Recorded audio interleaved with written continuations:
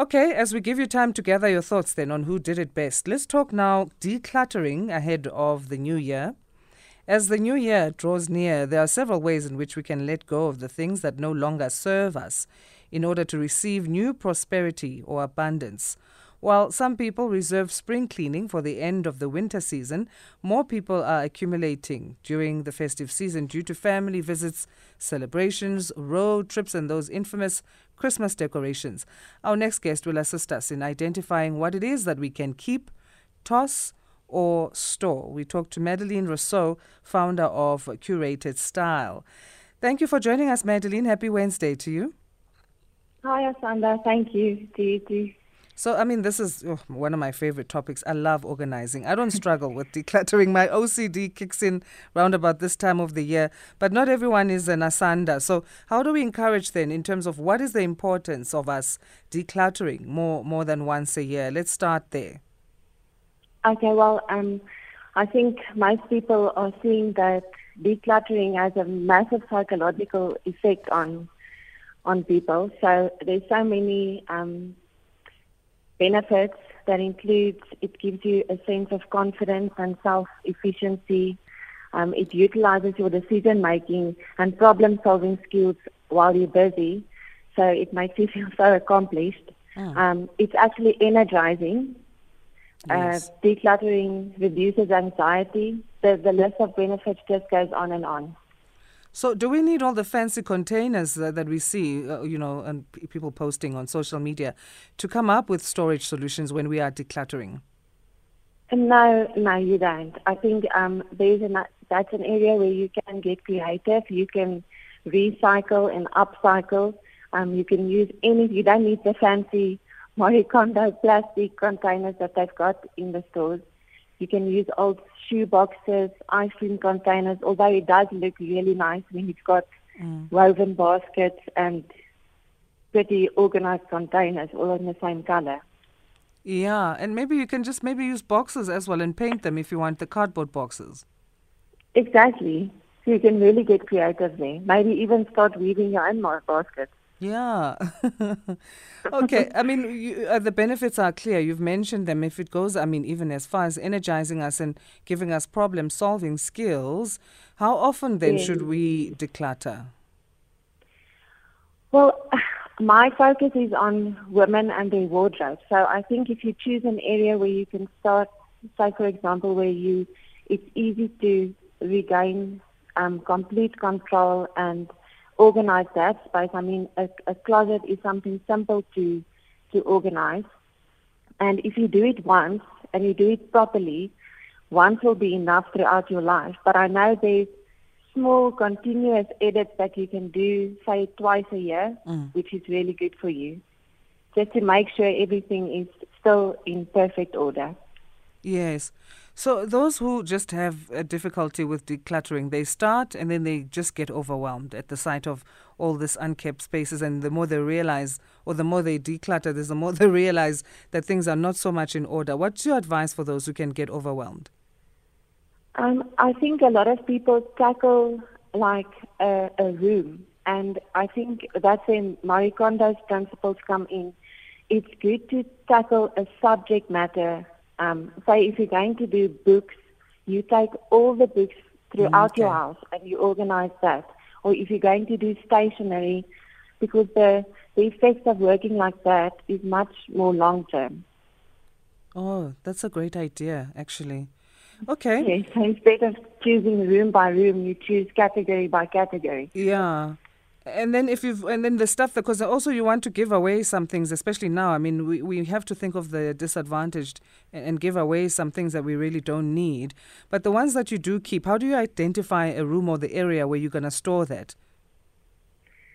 Then you have to think in a practical way. If it's things that you use often, they should be within your reach and close to where you are going to use them. The Danish principles of Hygge is creating allocated space for certain things. So if you know you've got a corner where you have a chair where you will sit and read, it's advisable to keep your books in that area. And obviously, like in the kitchen, the things that you use often should be accessible in the front within reach, and the rest of the things you can pack away in other spaces. Mm. Your advice for using the garage, because a lot of people do that and irritate their partner when they're trying to park the car and the door only opens halfway when they're trying to get out. How do we make that more manageable, the garage space? You know what I think?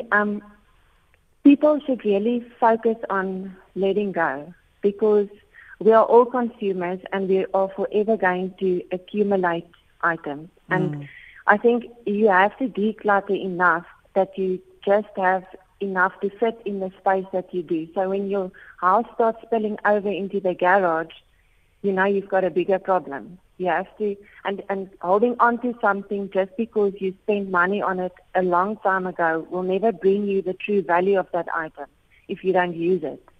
It's actually bad for you to see it every day, so it's better to just get rid of it. I know a lot of people don't ever use the things that they store in their garage, ever. Yeah, so it's better to just be ruthless. I always tell my clients, take an hour or two and be ruthless. If you haven't used it in 1 or 2 years, it's gone. Yeah. And then when you're choosing to part ways with something and you give, but then there's the other option of you can sell the goods. Can you do that and take them to a second-hand store? Yes, definitely. There are second-hand stores, cash converters and places like that buy your goods from you. For clothes and bags and shoes, there are local thrifters in almost every town. There are online stores like Yaga, and there's another new one in South Africa where you can create your own little online store with your second-hand items. I mean, there's Facebook Marketplace that you can use. Okay. And I personally like things that I know won't have really resale value, donate it to your local charity shop or hospice. And it's like paying it forward, blessing someone else with something that you don't use. Yeah, so what is that online store where you can create your own space? It's called Yaga. YAGA. Yes. Okay. So it's mostly a fashion or for clothing and related items, but I've personally sold a few things there, and I know a lot of my clients get good value for their buck for the things they sell there. Oh, nice one. And then you can use Facebook as well.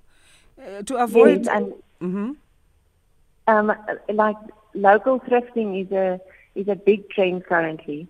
You'll see a large amount of thrifting stores that are overseas that's coming to South Africa now. So there's a lot of people focusing on selling other people's second-hand goods, and there's a lot of people buying those goods. Yeah. To avoid family feuds, because also I find that, I mean, I'm a mom, so I usually will do the decluttering and then decide on people's behalf. People being my kids, behalf on what they don't need anymore that I can declutter or just take away and give away. To avoid the family feuds and one, having the complaint of I was still using that. How do we deal with that? How do we work around that? Yeah, I think that's a difficult thing to do, because I take away things from other people in my household, and they're like, Mom, where's that? And I'm like, oh no, I haven't seen it. And then I threw it away or gave it to someone. Now, I think it's good to get the kids especially involved when you declutter. It's a good skill to teach them from a young age how to manage a space and not to accumulate more than they need and can use. Teach them to be mindful about how privileged they are for the things that they have, and that they can bless someone else with the things they don't really need or use currently. So I think you have to involve them in the process. It'll teach them something valuable. All right. Well, thanks for the tips. And please do share your digital footprint, your social media handles and website. My website is curatedstyle.co.za. And on Instagram, you can find me at curated_style_SA. All right. Thank you so much again for joining us. We appreciate your time. Happy New Year to you. Thank you. You too. It was my pleasure. Thank you. Madeline Roussouw, founder of Curated Style, giving us some tips on how we need to declutter ahead of the new year. I think it's really important that we do that.